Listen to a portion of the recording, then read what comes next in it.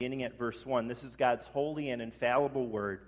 After Jesus said this, he looked toward heaven and he prayed, "Father, the time has come. Glorify your Son, that your Son may glorify you. For you granted him authority over all people, that he might give eternal life to all those you have given him. Now this is eternal life, that they may know you, the only true God, and Jesus Christ, whom you have sent.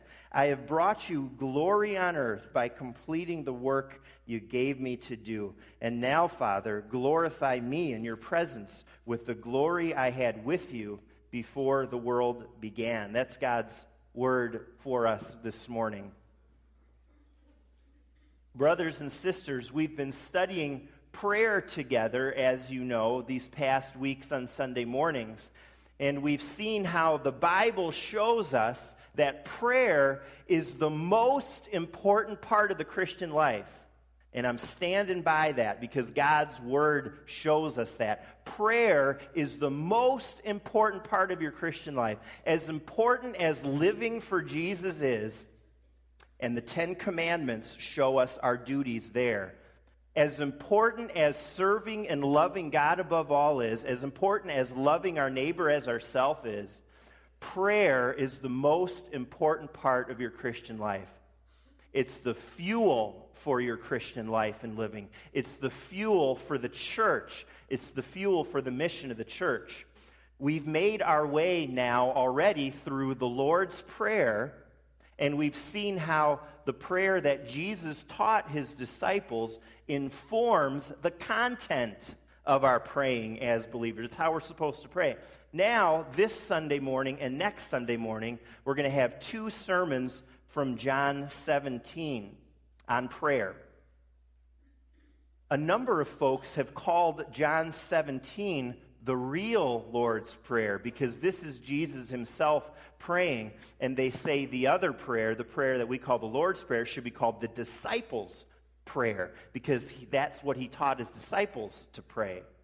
John 17 is very full, it's very rich, and we're just going to focus on a couple of areas today and next week. Maybe someday we'll come back to John 17 and do it more thoroughly.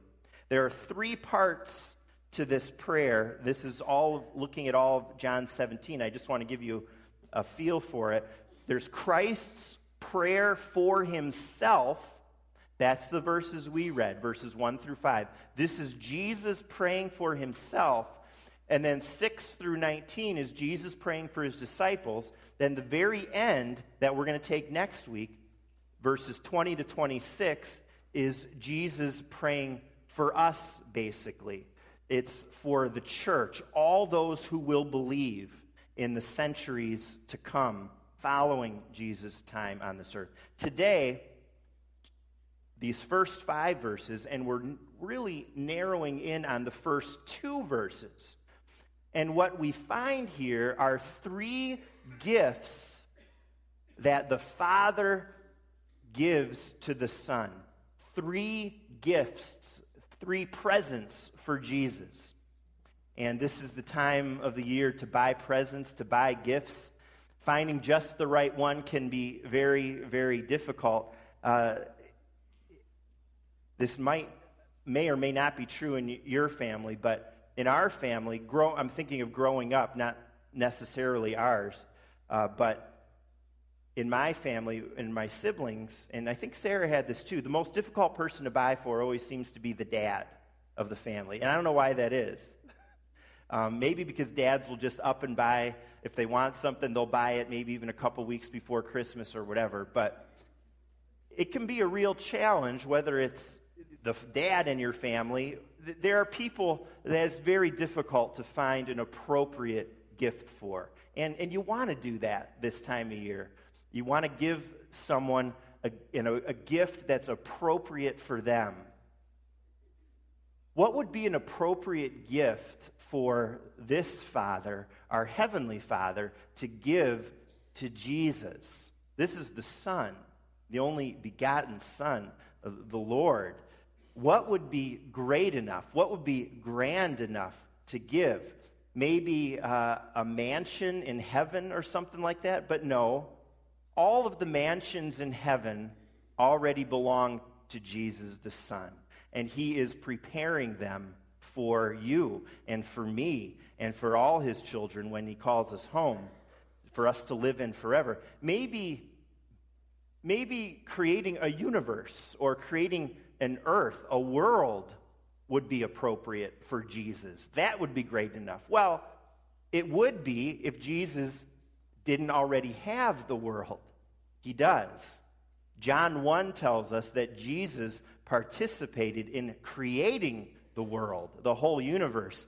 And Jesus, in a moment's notice, could create millions of more worlds if he wanted to. No, the Father gave different gifts than these.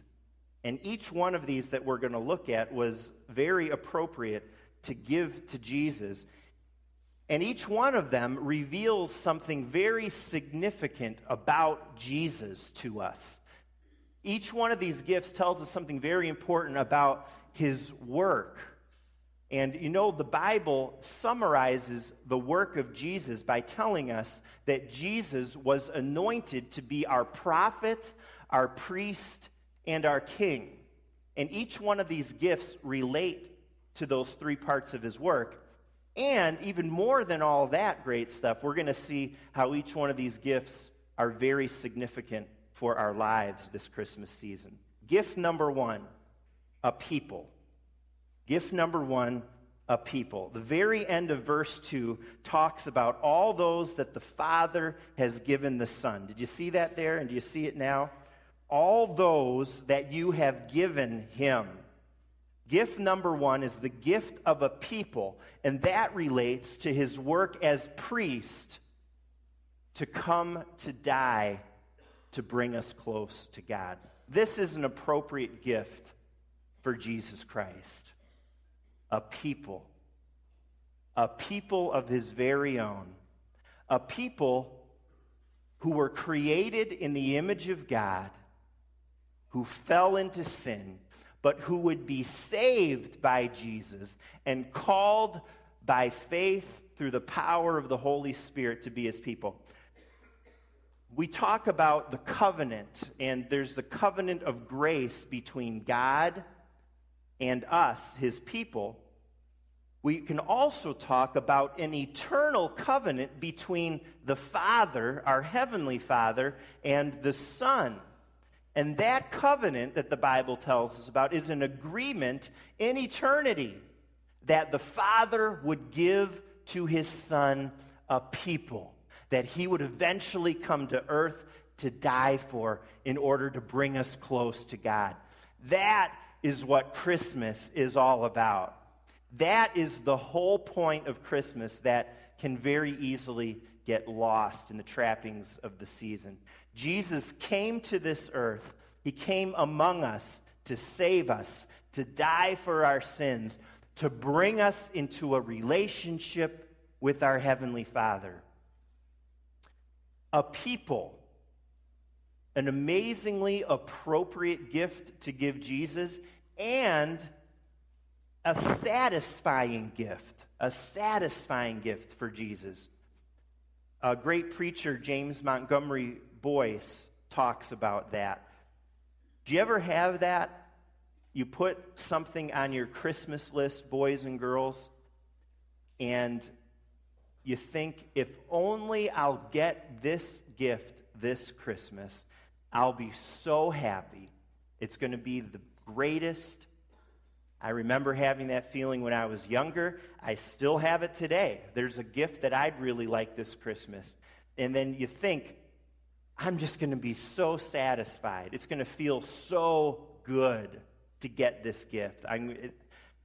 But of course, we know that doesn't last with things of this world, doesn't it? There's always the next best thing. There's always the next new gadget. There's next Christmas or your birthday. But the gift of a people for Jesus was truly satisfying for him. The Bible often says that Jesus took joy in his people. In Isaiah 53, it talks about the suffering and the death of Jesus.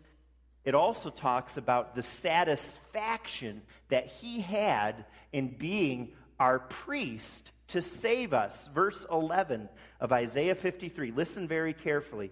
After the suffering of his soul, after the suffering of Jesus, he will see the light of life, and he will be satisfied. My righteous servant will justify many, and he will bear their sins. You see that? There was satisfaction in knowing that his death would secure our salvation. There was satisfaction. It was satisfying to Jesus that his death would bring us close to his Father. Isn't that amazing? It was satisfying. You want to know something else pretty cool about this? It also seems to have been a comforting gift to Jesus as he headed to the pain and the suffering of the cross.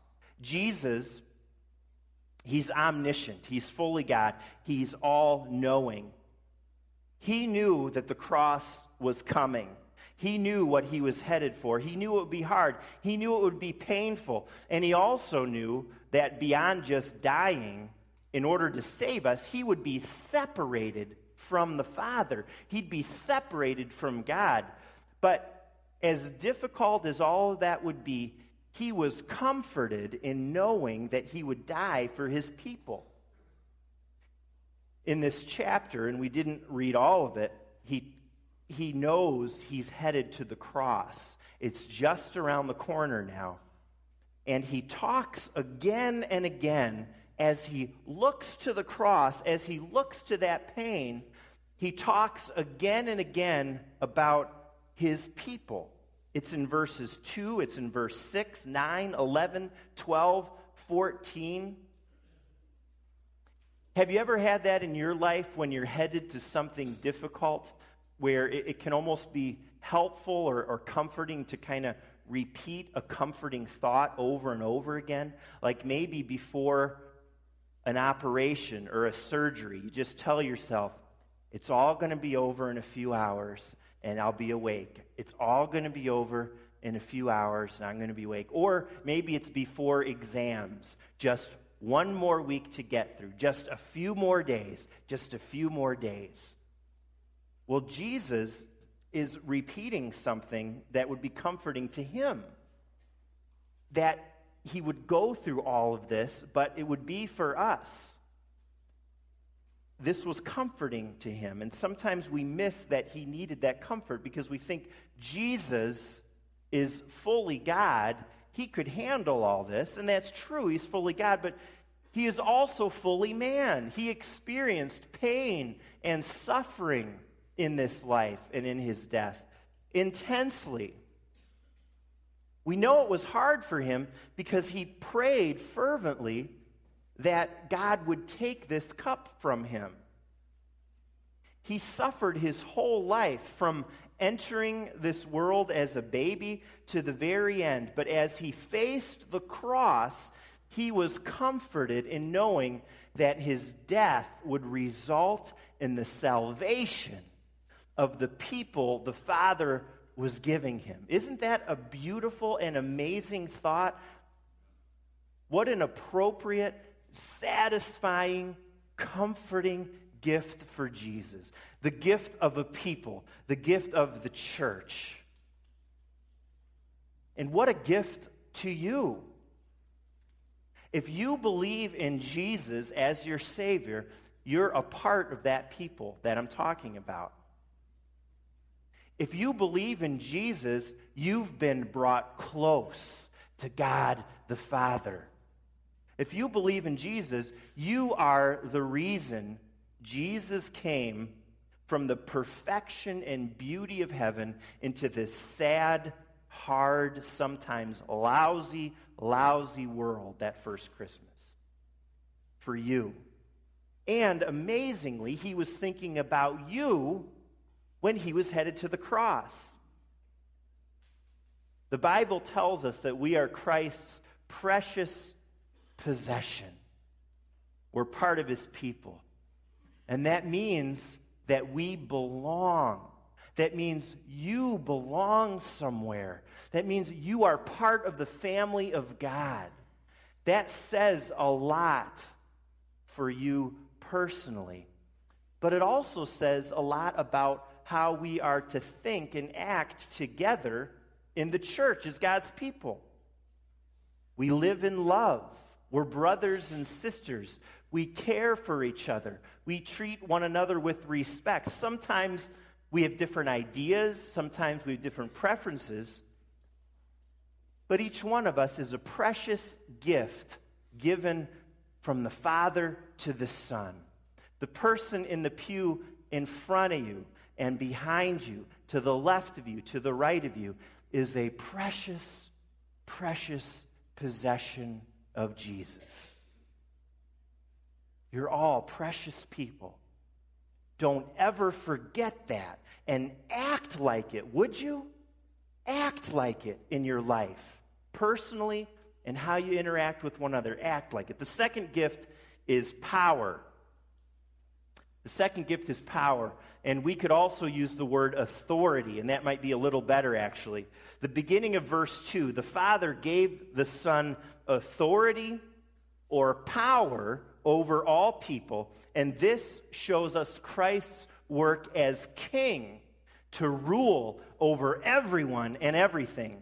This is a great power, this gift that the Father gave to the Son. It means power over every person.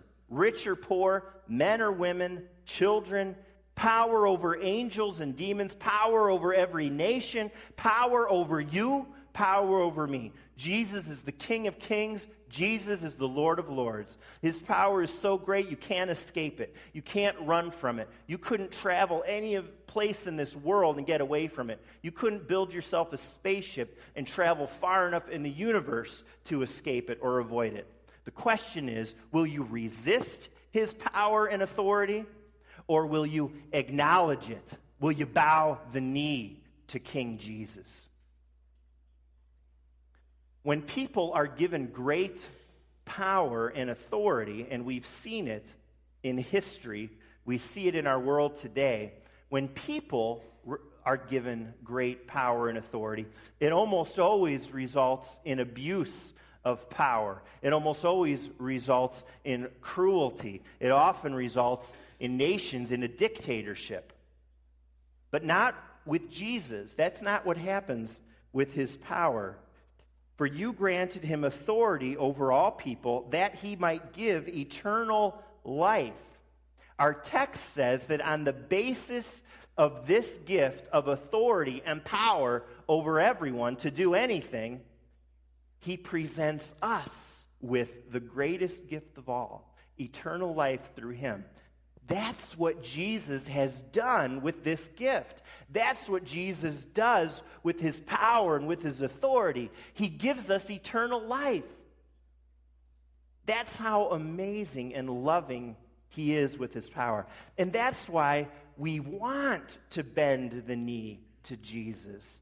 We want to be under his authority. We want to submit to him. He's got our best interest in mind. He's got your good in mind. All people is really better translated all flesh. And that word flesh, and I bet you know this, a lot of times in the New Testament when it says flesh, it's referring to sinful mankind. It's referring to our sinful nature. So you see, he has authority over all people. He has authority, too, over your sinful nature. Praise God. Aren't you happy for that? He has authority and power over you. He has authority and power over your sin and your nature. And we put ourselves under his sovereign rule, and we're saved. We have eternal life. Great gift. The third and final gift for Jesus we discover in this passage is a purpose. It's a purpose. In verse 1, we see that Jesus prays that he may glorify the Father. And we learn from this that Jesus came as a priest, he came as a king, and he came as a prophet with the purpose of declaring the glory of God in word and in deed. Jesus came to this earth for your salvation. Yes, everything he did was to secure your salvation. But even more ultimately, even a bigger picture than that, as big a picture as that is, and as wonderful as that is, even more ultimately, he came to give glory to the Father. That was his purpose. That was his purpose. There were no accidents in Jesus' life. Everything he did was for God's glory, that main purpose. We talk about the purpose-driven life. It's a helpful book. A lot of people have found it helpful. Well, this was the original purpose-driven life. This is the purpose-driven life, the life of Jesus. He assumed human flesh, we say, and he became a baby. There was purpose in that. He asked John the Baptist to baptize him. And John says, no, I'm not worthy of that. I shouldn't do that. But Jesus says, yes, it must happen. There's no accident. There was purpose. He washed his disciples' feet. Peter said, no, we couldn't do that. Jesus says, yes, you must. Everything he did had purpose. There were no accidents. In his life on this earth, we talk about Jesus' active obedience and his passive obedience to cover everything he did. All of it had a purpose to glorify the Father. Everything was aligned in his life for that. And that gift of a purpose and that particular purpose is passed along to us too. And that's a great gift for you to have, a purpose. Have you ever experienced life without a purpose? Have you ever met someone who seems to be aimless? Or have you ever had a portion of your life? You know, it could be maybe you've had this a lot, maybe for just a short time, experiencing living without a sense of purpose. Like, why am I here? What's the point? Life doesn't make sense. You know, that's about as bad as we can have problems with our finances or our health or loved ones being called home to heaven, to glory. That, to live without a purpose, is right up there with about the worst thing you can experience. It's so hopeless. Can feel very much like life is pointless. But the fact is that by belonging to Jesus, you have purpose. You have purpose. And you know what that purpose is? It's to give glory to God with your words, with your actions, with your everything. And everything you do, everything in your life, 7 days a week, all hours of the day, must align with that purpose. And it will go well with you. And you know, that's the purpose of this church, too. As God's people all together in this place of faith. We're not here for ourselves. Everything we do is to declare the Father's glory in word and in deed ministry. That's a tough task. When we think about a church, we think about your life, you think about your shortcomings, how you've blown it. But we can accomplish that. We can do that. Because remember, Jesus was given the gift of all power and authority, and he gives his power to his people and his strength when we ask him for it. Let's give God glory today in this season for these amazing, these incredible gifts that he gave his son Jesus. And this season, give him glory for sending the Son as your gift, capital G, to eternal life. This is a series on prayer. Well, let's pray more than anything else that we would truly give God glory with our lives. And while we pray for that, let's also pray that God would strip away anything in our lives that is preventing that great purpose from happening. It's a tremendous blessing that we're not alone in this. We're not islands. We do this together as brothers and sisters in the Lord. We have a wonderful family of God here at Faith that you're all part of, where we can do this together. We have one another. We have the Holy Spirit, God himself, to empower us, to help us. And when you pray for his help, he will certainly answer your prayer. The Holy Spirit will certainly come and help you in your life. He'll fill you with his grace and his strength. So 3 gifts for Jesus we saw: a people, power, and a purpose. They're intimately related to his work. They're amazingly relevant for your life as you participate in the work of the Father with the help of the Holy Spirit.